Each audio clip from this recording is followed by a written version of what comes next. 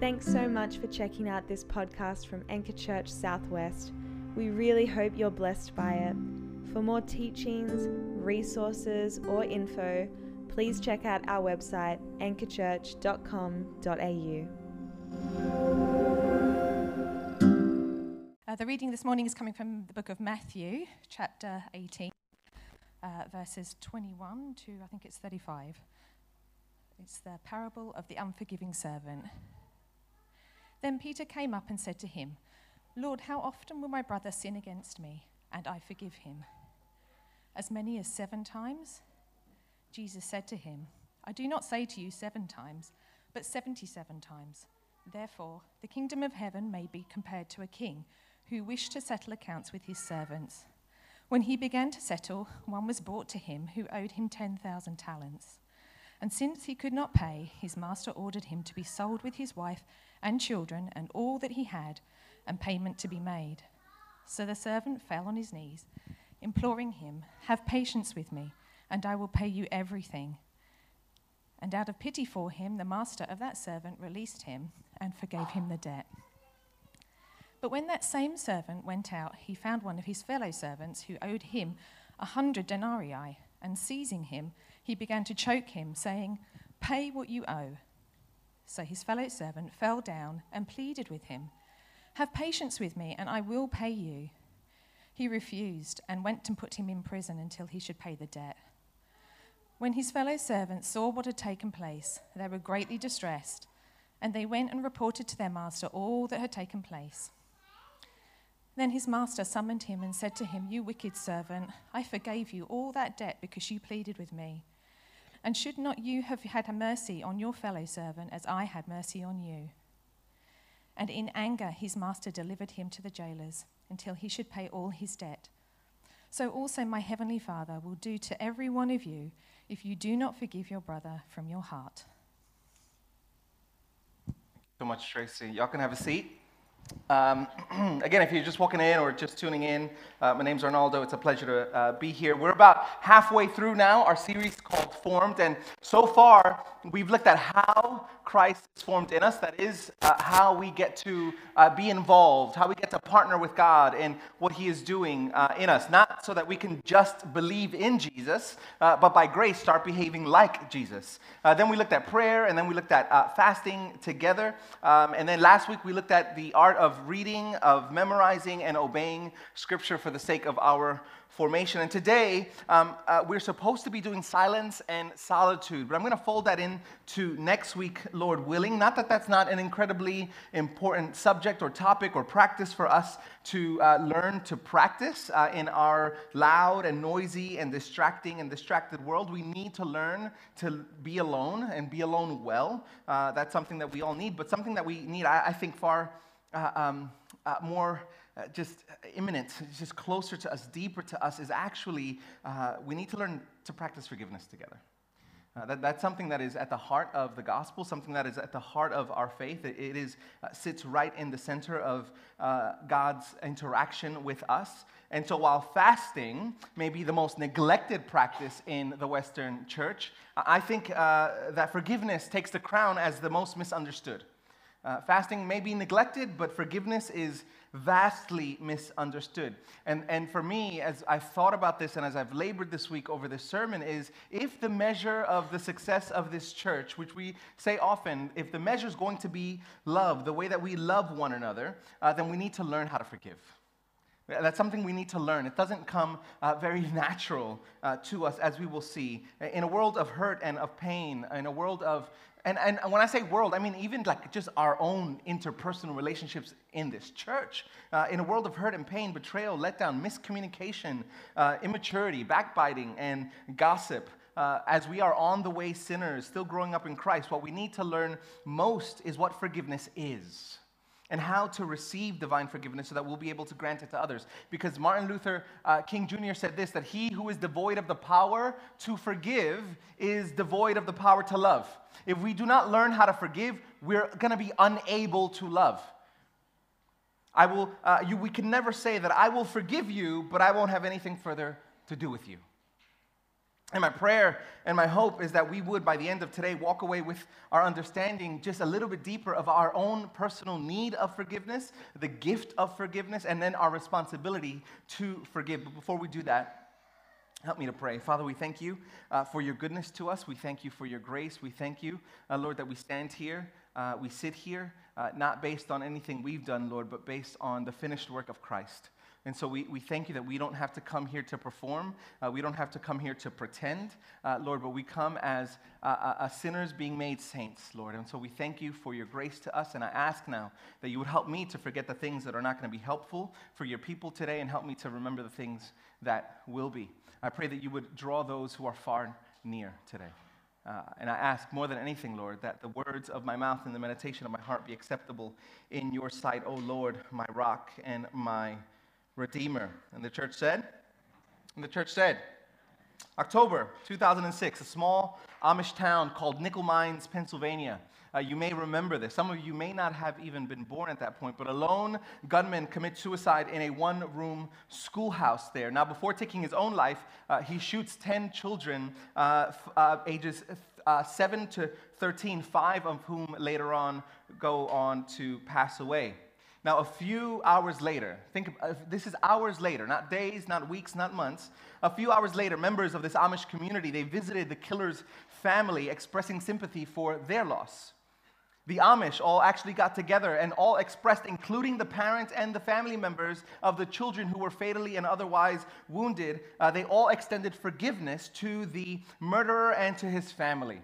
And for a while at that point, America looked on and there were calls to emulate this kind of astonishing portrayal of forgiveness. They all extended forgiveness in the face of some of the deepest tragedies, the senseless loss of life, children nonetheless. We've heard other stories like this. September 2018 in Dallas, Texas. Amber Geiger, a police officer, came home from work, but she entered into the wrong apartment. When she saw Botham Jean, an unarmed black man, watching TV in his own home, she shoots him and kills him right there on his sofa. Now, Geiger was later on sentenced to 10 years in prison, and at her sentencing, Brant Jean, Botham's brother, publicly embraces her and publicly forgives her. Now, the time between the Amish incident and this, 12 years later, the incident in Nickel Mines, Pennsylvania, the public's response was very different at this time. Or the story of Tom Skinner. You may have heard of him, an African-American man who was a thug turned evangelist in 1956, who preached one of the greatest sermon that I've ever heard in the 70s. Just a few weeks after he comes to the Lord, he tells this story. I'm going to quote him at length here. He says, "In a football game, several weeks later, my newfound Christian love met another test. After a play, we were getting up from the ground to head back to the huddle, and the kid that I happened to block got up and was furious. He jumped in front of me and slammed me in the stomach. As I bent over from the blow, he hacked me across the back. I hit the ground, and as he kicked me, shouting, 'You dirty black N-word. I'll teach you a thing or two.' He goes on to say, under normal circumstances, the old Tom Skinner would have jumped up and pulverized this white boy, but instead, I got up from the ground and I said to him this, 'You know, because of Jesus Christ, I love you anyway.' The kid threw his helmet down to the ground, ran off the field, and couldn't play for the rest of the game. When the game was over, he met me in the locker room and he said this, 'Tom, you've done more to knock prejudice out of me by telling me that you loved me than you would have if you'd socked me in the jaw.' Or one of the greatest and quite frankly unbelievable stories of forgiveness captured in Corrie ten Boom's 1972 book, The Hiding Place. She tells the story of her experience as a Dutch Christian whose family used to hide Jews to help them escape from Nazi occupation in the Netherlands during World War II. Now, Corrie and her sister Betsy, they were caught aiding Jews, and they were both sent to Ravensbrück concentration camp where Betsy died, but Corrie survived. Now, I want you to fast forward now. The war is over. It's 1947. Corrie is in Germany on a speaking tour as she's sharing the gospel abroad. And after one of her speaking engagements, she notices a man walking to her after she comes down from the podium. She notices that this was a guard at the Ravensbrück concentration camp, and while he didn't recognize her, you better believe she recognized him. And he told her all that he had done and how he'd since come to Christ, and he sought forgiveness for all the quote-unquote cruel things that I did there. And so he takes out her hand to shake her hand, and Corey in that moment freezes, unmovable. His hand is out, waiting, hers in her pocket, unmoved and seemingly unmovable. Can you imagine being confronted with the person who represents right now in front of you what happened to 6 million plus Jews and others? Can you imagine? What would you do? And not only just this kind of general 6 million Jews, your sister, your sister who you love, who you saw die in this concentration camp. From the hiding place, Corrie ten Boom says this about that experience, which took place in a matter of a few milliseconds for her. She says this, quote, "Forgiveness is not an emotion. It is an act of the will." And she said at that point, "Jesus, help me. I can lift my hand. I can do that much." And so woodenly, mechanically, I thrust my hand into the one stretched out to me. And as I did, an incredible thing took place. The current started in my shoulder, raced down my arm, sprang into our joined hands, and then this healing warmth seemed to flood my whole being, bringing tears to my eyes. She said this to him, "I forgive you, brother." I cried with all my heart. She says, "I had never known God's love so intensely as I did then." Now, listen, like it or not, believe it or not, think that's an unhealthy dynamic or not, the question is, what do we do with this? Like, what do we do with these people's intimate experiences, their unnatural ability to forgive? And some of us are here wanting to be like them. Others of us are here, we could never see a way that we could ever even come close to even thinking of becoming that kind of person, or even maybe even wanting to become that kind of person. But the question for us is, how do we move forward as disciples of Jesus? Because we've got a lot of questions, and rightly so. Right? Doesn't forgiveness mean that people don't take responsibility? Doesn't forgiveness mean that perpetrators aren't held accountable for their actions? Doesn't forgiveness mean that people can do whatever the hell they want to whomever they want and just ask for forgiveness without changing? Doesn't forgiveness open up the way to abuse? What about justice? Do we have to choose between forgiveness and justice? And now I want to give my answer up front, and then I want to explain it in a moment. But the answer is absolutely not. Absolutely, unequivocally not. Forgiveness does not mean the lack of or absence of accountability. It does not mean the lack of justice. It does not mean that we make it easy for abusers to abuse. And if you feel this, or you've thought this, or you're feeling or thinking this even now, I pray today that there will be some cobwebs cleared up of the lies and the disinformation that we believe, particularly in the church and in the culture, about what forgiveness is. Because there are models of forgiveness in the church and in our culture that are absolutely detrimental to the life of our churches, our societies, our mental health, and our relationships. We get forgiveness wrong. We miss out on not only seeing the gospel actually operate in our lives, but we potentially destroy ourselves and others. And so this is what we're going to be doing, as we've been doing every single week. What is forgiveness?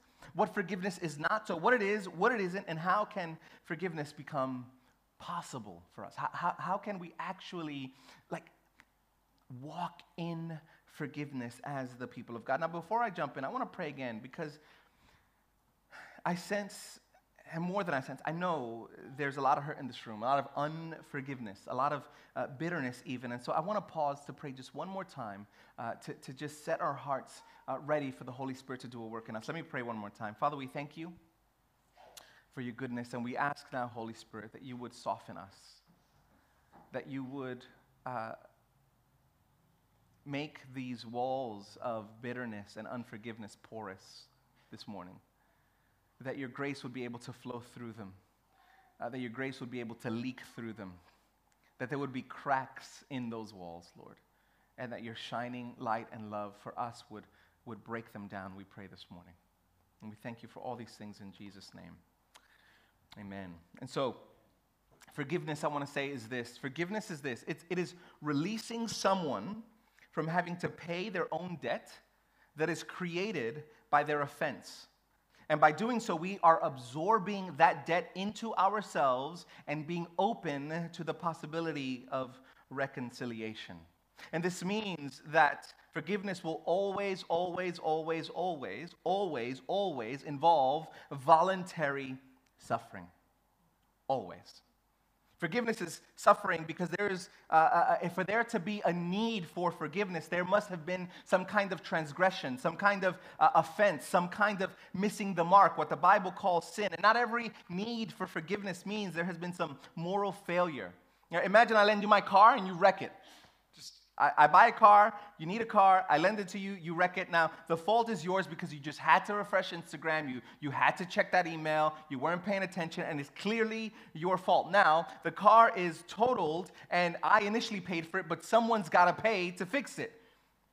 A few things can happen at that point. No one pays, and I no longer have a car, and therefore I'm suffering because now I got to take public transport with everyone else, right? I'm suffering in that way because of my lack of car. Or I can pay for it and I suffer the losses, or you pay for the repairs and you suffer the losses. Or, what if I say, hey man, it's all good, I've got it, I'll fix it up. And what I'm doing at that point is I'm releasing you of your debt. There was a debt created by what you did, and if I release you and I paid for it, I'm releasing you of your debt and I'm incorporating the debt into myself. I'm voluntarily suffering on your behalf because someone has to pay.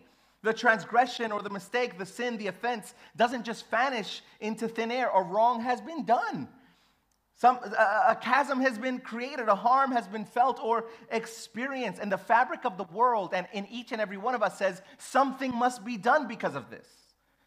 Just imagine if you just refuse to pay. That would be wrong, right? Like we all feel that. We all get that. Even when it's something small, like someone spills wine on your shirt and it's ruined. That's a wrong that has happened. Now, you can either throw the shirt away, suffer the losses because you've paid for it. You can send them the bill, they can pay for it, or the dry cleaner, because you know them, can clean it for free, right? But it costs somebody something. It may not have cost you something or the perpetrator something, but it costs someone something. The point is this, that we all know that there are needs of forgiveness. There are chasms, there are gaps in our world that need to be covered with forgiveness. And that happens only because there's a debt that's created when something wrong happens. You see, where there's a need for forgiveness, there will always involve a debt. And if you decide to forgive and release that person from that debt, you will suffer some kind of loss, and that is what forgiveness is, right? Because forgiveness is releasing someone from having to pay their own way, their own debt that's created, and you absorb that debt into yourself. You voluntarily suffer, and now you are open to the possibility of reconciliation. And so in light of this definition, we must understand what it isn't also. It's clear to say this is what it is, but so many of us are walking with defunct ideas of what forgiveness actually is, that's actually detrimental to our being formed in the way of Jesus. They cause more harm than good and have often led to so much psychological damage in the church and the perpetuation of abuse and wrongdoing, particularly in the church, that we need to dismantle because we're not on about abuse.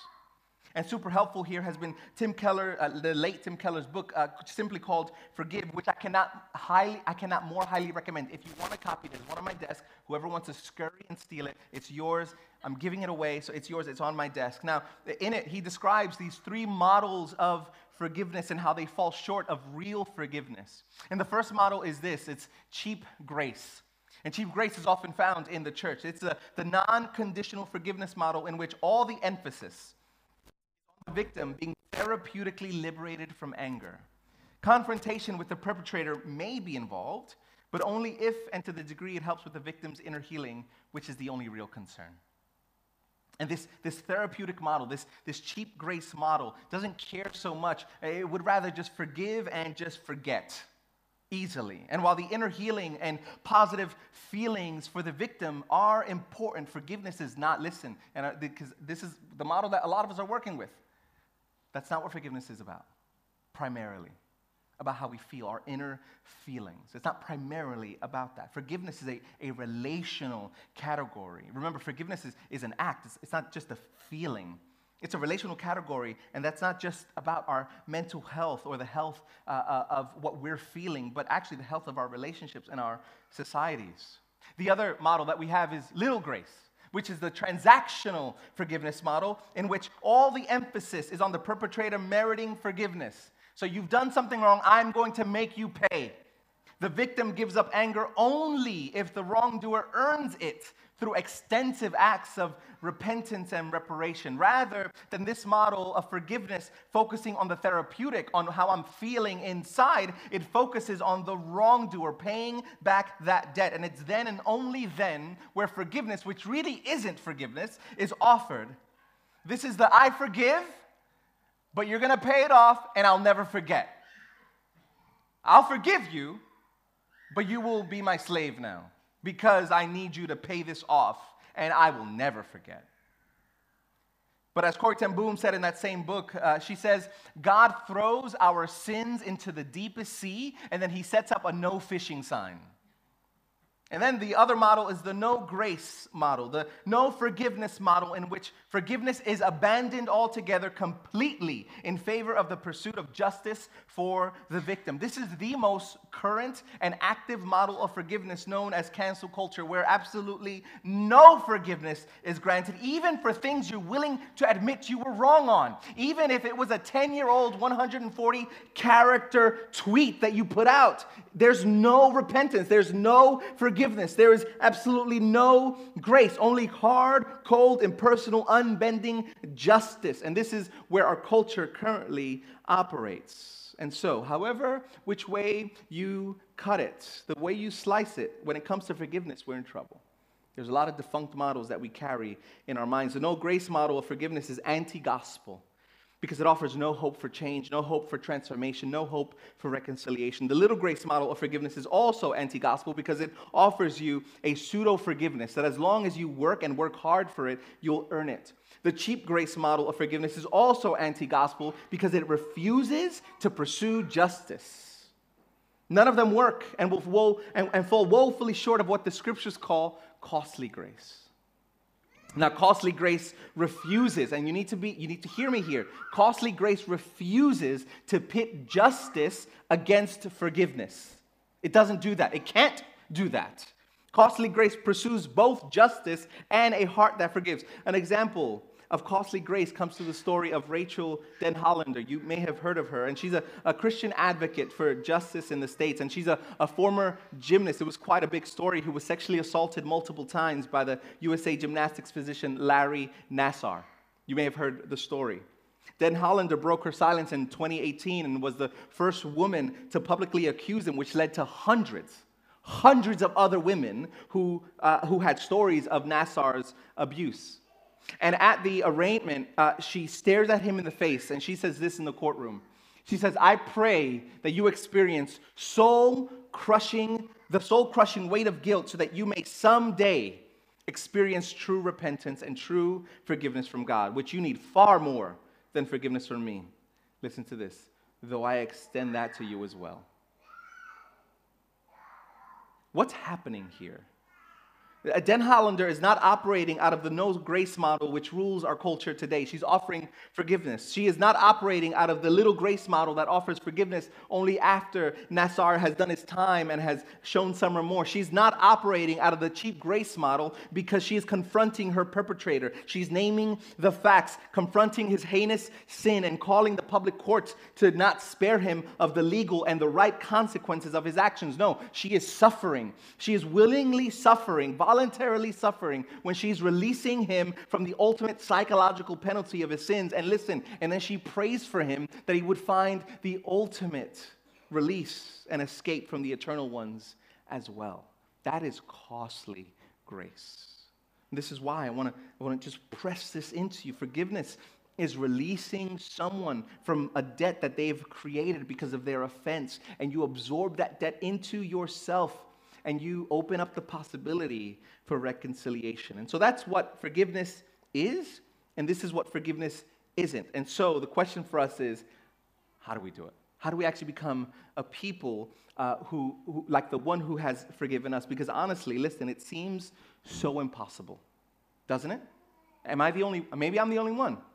But it seems incredibly impossible for us, for me, for all of us to become these kind of people right? How can Tom Skinner forgive? How can Rachel Den Hollander forgive? How can Corey Ten Boom forgive? How can the Amish forgive? How can Brant forgive? This seems like something only the super spiritual elite can actually do. But let me tell you something, that if you have the Spirit of God in you this morning, you can become this person. You can. It's possible. You can. And not only can you, but you will want to. You can become the kind of person who wants to forgive. You can become the kind of person that even when it is difficult, your desire and your actions move towards reconciliation and forgiveness because you know that you've been forgiven. So what do we need in order to become a people of forgiveness? What kind of forgiving people should we become? Now, the disciples had the same question, and Peter says this. Then Peter came up and said to Jesus, Lord, how often will my brother sin against me and I forgive him? As many as 7 times? And now, Jesus has already been talking about forgiveness and reconciliation in the previous section where he outlines the process by which we are to handle our grievances with those who've sinned against us. And Peter's like, all right, bet we get that. You've given us the process. Thank you. But how many times am I required to forgive? How many times? And off the bat, we can read between the lines. You can feel the ethos of this question. The question reveals Peter's heart. The question reveals this, that Peter is trying to do the bare minimum and stay in the good graces of our Lord, right? That's what we do. How much do I need to do? 7 times? And this is the thing. Peter was being really generous here because the Talmud, which is the Talmud is this ancient Jewish authoritative interpretation of the Old Testament. And the Talmud required you to forgive 3 times. And so Peter's like, I'm going to double it and put a bit on top. 7 times? I mean, how good do I look if I'm coming to Jesus? Everyone knows 3 times is the limit, but I'm telling you, 7 times? But Jesus refuses his bet and he raises him. He says, I do not say to you 7 times, but 77 times. It's like, hold on, Jesus. I know 1 Corinthians wasn't written yet at this point, right? Like when this was happening. Love counts no wrongs. Like, what do you like? So I have to tally up now. I have to keep a record of wrongs, which Scripture tells us not to do. What is going on here? Right now, the number 7 is the number of completion in Scripture. And you're going to find in different translations this word 77. It's going to be translated in different ways. Some scholars think that it's the number 77. Others think it's 7 times 7, which is 49 times. Or others think that it's 7 times 70, 490 times. But whether it is 77 or 7 times 7 or 70 times 7, the point isn't that Jesus is giving you a new number over and above 3, which constitutes the new level of forgiveness.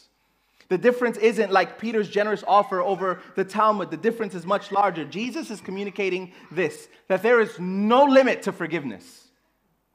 That's a hard word for us to hear, unless you know who you are. But there is no limit to forgiveness, Jesus is saying here. And to the point, he tells this story. Therefore, the kingdom of heaven may be compared to a king who wished to settle accounts with his servants. When he began to settle, one was brought to him who owed him 10,000 talents. And since he could not pay, his master ordered him to be sold with his wife and children and all that he had, and payment to be made. So the servant fell on his knees, imploring him, have patience with me, and I will pay you everything.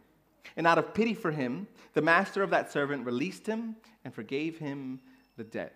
We love this part of the story. This is a good part of the story. So what is going on here? There's a man who owes a debt to the king, and actually there's several people who owe money to the king, and he begins to collect. He sends out his enforcers, and he calls out the IRS, the man. He says, go get my money, right? And there was a guy who couldn't pay what he owed, and so he goes before the king, and he begs him, he pleads with him, saying, just give me more time. And as the response to this request of just give me an extension to pay, he forgives his entire debt.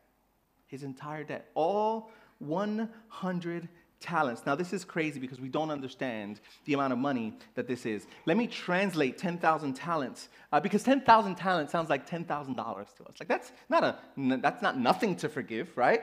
But that's not what Jesus is saying here. If we translate the amount of 10,000 talents in today's terms, that would become 408 billion USD. 611 Australian billion. 611. Who has, raise your hand, I'm outing you out. Who has $611 billion here? Because if you do, we need to fix the sheds. You let me know, right? But 600, do we even understand? Can we conceive of what 611, like you go to someone and you say, just give me, he didn't need more time. He could never pay this. There was no amount of time that this servant could have been given to pay this debt, $611 billion. I mean, no king at that time would have imagined of this amount. There's no way that these city-states even had a GDP of $611 billion. Today, only 38 of 177 countries pull over $400 billion USD gross domestic profit. The amount is meant to be ridiculous, and we miss it. But it's meant to be utterly ridiculous. The talent was the greatest currency that they had. It's the greenback of the day, all right? There's no greater currency during that time than the talent. And in Greek, the number 100 was the biggest number that had a specific name. Jesus is saying this. What he's painting is there is an immeasurable and infinite debt that this servant owes the king. This is what this servant was forgiven. An infinite and immeasurable debt. Let that settle on you for just a moment. There's an immeasurable and infinite debt that this man owes the king, and he is forgiven. He may have been sincere in his plea to the king to allow him to pay back everything, but Jesus is trying to communicate there is no way. Listen, there's no way he could have paid this back. Zero, zilch. Not in a million years could he have paid this money back. And so what does the king do? The king absorbs the debt. Money that is his, that's his due, that should be his, he absorbs the debt. And the servant is now not responsible to pay one single penny back. How would you feel? No one has a $611 billion house, but some of us have mortgages, some of us have loans. Imagine if you walked into the bank, whatever amount that is, and you were just forgiven. How would you feel? A couple $1 million maybe? $611 billion this man was forgiven, and rather than pass that on, this is what happens. But when that same servant went out, he found one of his fellow servants who owed him 100 denarii. And seizing him, he began to choke him, saying, "Pay me what you owe." So his fellow servant fell down and pleaded with him, "Have patience with me, and I will pay you." He refused and went and put him in prison until he should pay his debt. When his fellow servants saw what had taken place, they were greatly distressed, and they went and reported to their master all that had taken place. Then his master summoned him and said to him, "You wicked servant, I forgave you all that debt because you pleaded with me, and should you not have had mercy on your fellow servant as I had mercy on you?" And so in his anger, his master delivered him to the jailers until he should pay all of his debt. And so also, and this is where the anvil drops, and so also my heavenly Father will do to every one of you if you do not forgive your brother from your hearts. This is a heavy word for us this morning. And we're all shocked, we're scandalized, or we feel like we should be, but we know that this is the normal human story. When we boil this story down, it's basically about someone who has experienced unprecedented levels of grace and mercy and generosity and kindness, but does not treat other people in that way. This is what the story is about. At most, listen, at best, this amount of denarii that he owed. Let me translate this. Okay, so let's just put it in hundreds of dollars. Let's just say you owed someone $600, right? And they forgave you the debt, and then you leave their house and you see someone who owes you $5. You start choking them out. That's the story here. That's the difference. It's less than 1% of what you were just forgiven. And just imagine.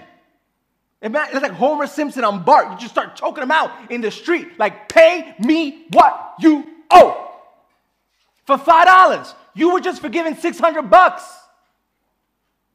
And for $5, you start choking this guy out. This is exactly what is going on. I mean, you would leave rejoicing. You would leave lighthearted. Your debt has been lifted. You have been forgiven. You should not even, you should want to wait. You can't wait to be generous. And yet, bro, you owe me $5. I need that. It's really not that hard. It really isn't. Listen, it's really not that difficult for us to understand what's happening here.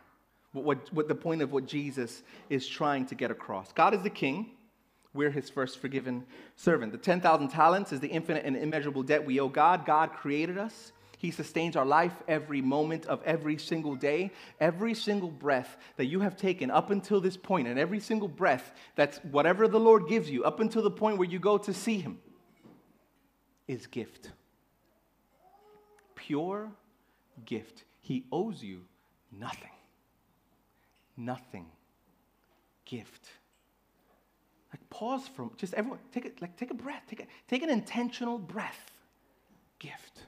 Unmerited, life, existence is a gift. And as such, we owe God our supreme love. We owe God our supreme affection. We owe God our supreme obedience, our supreme allegiance. But we give it over to 1,000 other things, and we act like we haven't incurred a debt. A debt that no man, no woman, child, black, white, Asian, free, slave can ever pay back. There is no one who has walked this earth who has not received God's lavish mercy, his grace, his generosity, his kindness. And there's no one who's walked this earth, bar Jesus, who has given their supreme love and allegiance to Jesus. We have all fallen short, and it shows. And where that shows the most is the fact that we don't pass on. If you call yourself a Christian here today, it shows in the fact that we fail to pass on the lavish grace with which we have been showered with. And as believers, those who say they've been forgiven by God, we fail to treat others as we should, just like the first servant. As Keller notes in his book, Forgive, this parable is an account of forgiveness failure, because that is the normal human story. If you believe the gospel, that you are saved by sheer grace and the free forgiveness of God, and you still hold a grudge, listen to me. If you believe the gospel, that you are saved by sheer grace and the free forgiveness of God, and you still hold a grudge, at the very least, it shows that you're blocking the actual effect of the gospel in your life, or you're kidding yourself. And perhaps you don't believe the gospel at all. Either way, spiritually speaking, to not forgive someone is to put yourself in a kind of jail. And so, how do we do this? How can we learn to forgive? This is a responsibility. This is not, listen, we talk a lot about invitations here. And yes, Jesus is inviting us to this new life. But once we RSVP, we better show up. And showing up means that we become a people of forgiveness. And a couple things, two ways. We need to learn to deconstruct some of the broken models of forgiveness that we've been working with. We need to understand that there are ways that we operate, ways that we think forgiveness works, that we have to deconstruct. Forgiveness is not cheap grace, which only concerns itself with inner peace, which is honestly most of what I hear. Right? You forgive someone so that you can feel good. Right? You forgive someone because to not forgive someone is like, what is it? It's like drinking poison and hoping they die. Right? We've heard that. And that's not totally untrue, but forgiveness is not primarily about how we feel. Forgiveness is not cheap grace, which only concerns itself with inner peace of the victim without any regard to true justice. Forgiveness is not little grace, which tries to make the perpetrator earn their forgiveness. Forgiveness is not no grace, which is alive and well in our cancel culture. Rather, forgiveness is costly grace. It is voluntary suffering. It is refusing to make them pay and you picking up that emotional bill.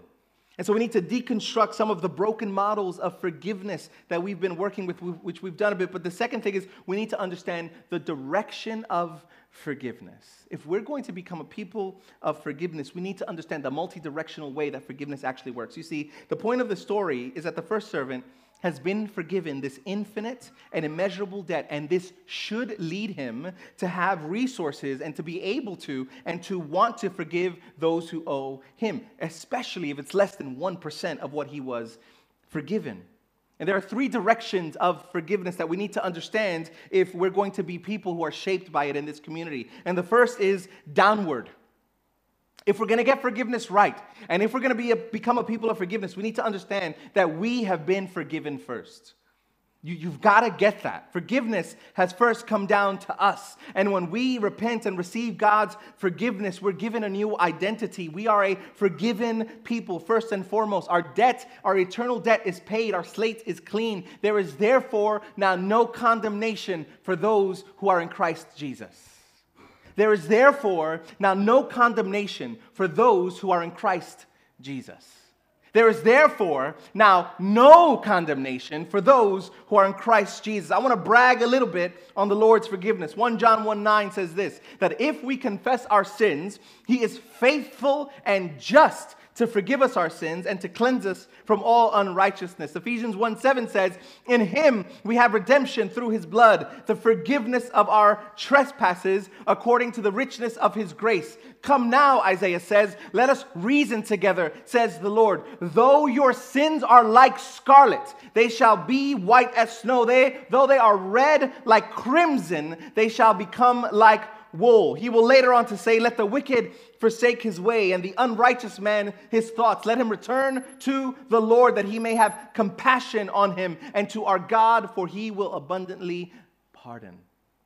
Peter in his sermon says this, repent and be baptized, every one of you, in the name of Jesus Christ for the forgiveness of your sins, and you will receive the gift of the Holy Spirit. Repent, therefore, Acts 3:19 says, and turn back that your sins may be blotted out. He has delivered us, Paul will say to the Colossians, from the domain of darkness.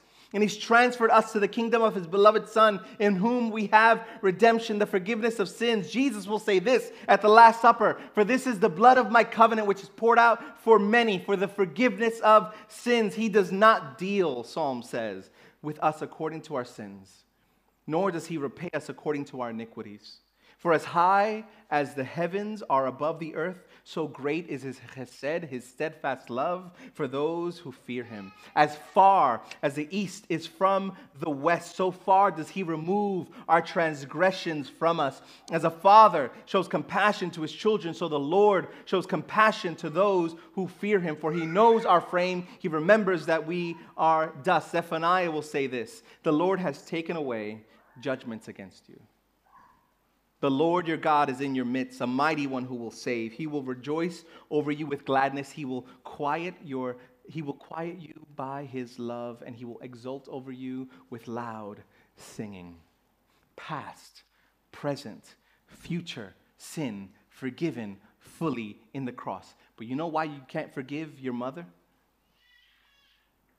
You know why you can't forgive your spouse? You know why you're harboring bitterness towards your brother or sister? You know why we can't forgive that person who slighted you or overlooked you or snubbed you? You know why you can't forgive that friend that betrayed you all those years ago? You want to know why you can't conceive, you can't even begin to imagine that you'd be the kind of person that would stick out your head to shake someone who was a Nazi. You want to know why you can't imagine being called a disgusting racial slur and responding with, I love you because of Jesus. You want to know why you can't imagine having your child killed by a psychotic and deranged gunman and offering forgiveness to his family. Because we've lost sight. We've lost sight of the debt that we have been spared from. We have lost sight of the fact that we have been forgiven an immeasurable and infinite debt that we owe God. That we owe God. We forget. We forget that our sins have been forgiven. Maybe you thought you were a pretty decent person. Hey, you're no Nazi sympathizer, so you must be okay. Maybe you thought Christianity was about life enhancement and not death and resurrection. Maybe you've come to Jesus to just give you a bit of a boost that other ideologies or religions couldn't give you. Maybe you've been told that your refusal and your failure to love God with all your heart, mind, strength, soul has left you with a debt of about $5 or $6. Maybe that's what we think we owe God. And maybe we think that if we come on Sundays and we do whatever we do, we're settled. Maybe you've only been told that God loves you, which is so gloriously true. But what makes it even more glorious is this, that God shows his love for us in that while we were still sinners, Christ died for us. God's love makes us lovable, and every day we should be astounded. We should be, listen, it is good news for us to know the debt that we owed God, to know the utter sinfulness, the utter alienation that we had from God before he saved us. The point of this parable is that this then should translate into us being willing and able and eager even to follow in the footsteps of our Master. And so, the first direction is downward from God to us. And when we're wronged, two things have to happen then. The other directions is the forgiveness needs to move inward. Before being able to forgive the person, which is a relational category, happens between people, but before that happens, two things need to happen. It needs to happen inwardly. We need to forgive the person from the heart, Jesus says. We must forgive from the heart, not just from the lips. And as you forgive your offender inwardly, as you work and as you wrestle the gospel into your heart that you have been freely and fully forgiven of an infinite and an immeasurable debt, we can forgive from the heart, and we can actually open the path towards reconciliation. And in cases, listen, I want to say this. I want to add a caveat here where in cases where you have seriously considered God's forgiveness of you, and you've internalized it, and you've forgiven your brother or sister, your mother, your father, whomever it is, but they still remain impenitent, and they remain unrepentant, or they're stubbornly stuck in their sinful patterns. While it's still possible, listen to me well, while it's still possible to forgive them inwardly and to offer that forgiveness outwardly, reconciliation may not be possible at this stage, even as we pray and we hope that is the goal of true forgiveness. And so I want to wrap this up. I need you guys to forgive me because I've gone on a bit longer than I should have, but y'all have suffered enough, and now you need to forgive me. But I'm going to invite the band up, and I'm going to close up here. But if we're going to become a people that are shaped by forgiveness, listen, we need to deconstruct some of the false ways, some of the ideas about forgiveness that create roadblocks for us. And second, we need to understand the directions that forgiveness needs to travel. First, it needs to travel downward. We are forgiven. We need to remember. We need to meditate on the reality that we have been forgiven an infinite and immeasurable debt. And then, when we're wronged, and we will be wronged, by people sitting next to you in this room. Actually, if you don't know them, they can't, it has to be people who we know, who we're rubbing shoulders with. When we're wronged, we need to work that gospel, that reality, that forgiveness inward, and to see how I have been forgiven by God based on what he's done. And then based on that forgiveness, based on the fact that I've been forgiven, I can forgive you your $5 debt. But in order to attempt reconciliation, we must allow for forgiveness to move outward towards the perpetrator and offer them the other cheek and open up the way for reconciliation. This is not natural, guys. It's not. We need the Holy Spirit. This is not natural for us to do. What's natural is to retaliate. What's natural is if you bruise me, I kill you. That's natural. And this can take time. This doesn't happen instantly. Sometimes you have to afterpay forgiveness. Sometimes it's not in your bank. Sometimes it's not in your bank account. Sometimes you don't feel like you have it. And yet by grace and by faith you offer forgiveness and we move towards them. It's often in the act of extending the hand that grace flows like electricity. But we often expect grace to flow while our hands are firm within our pockets, waiting. But it doesn't happen until we extend our hand. So the question for us today is, who do we need to extend forgiveness to? Who do you need to extend the hand of forgiveness to? And as you think about how you've been wronged and what you need to forgive, the rage inside of you and the sadness, the grief, the trauma, I hope and I pray that you would look to the King who himself became a servant for you. When we live in unforgiveness, we're servants. acting like kings, as if we're in the place to dispense or withhold forgiveness at will. But we're all servants acting like kings. And the only thing that's going to melt our hearts is to see the true king becoming a servant. We should be the ones being judged, but we hold the gavel. The Lord should be the one holding the gavel, but he was the one who was judged. He was the one who came down and put himself in the dock and hung on a cross, ashamed and naked and mocked and bruised. Why? So that we would be forgiven an immeasurable and infinite debt. He was punished for us. Because remember, forgiveness means voluntary suffering. It means taking upon oneself the debt that was due. And on the cross, Jesus said, I got the bill. I will pay. I will suffer. I will pay the debt that humanity owes to God, and God in that way himself pays. And here at the cross, we don't see one lick of justice not being met. Where the cross is where perfect justice and perfect love meet, neither being compromised, but both being achieved. And it's only, listen guys, it's only by meditating on the cross. It's only by meditating on what God has done for you. It's only by meditating by the forgiveness that you have received that you can become a person of forgiveness. We can become people shaped by divine forgiveness when we begin to marvel. We've lost sight of this. It's lost its luster for us.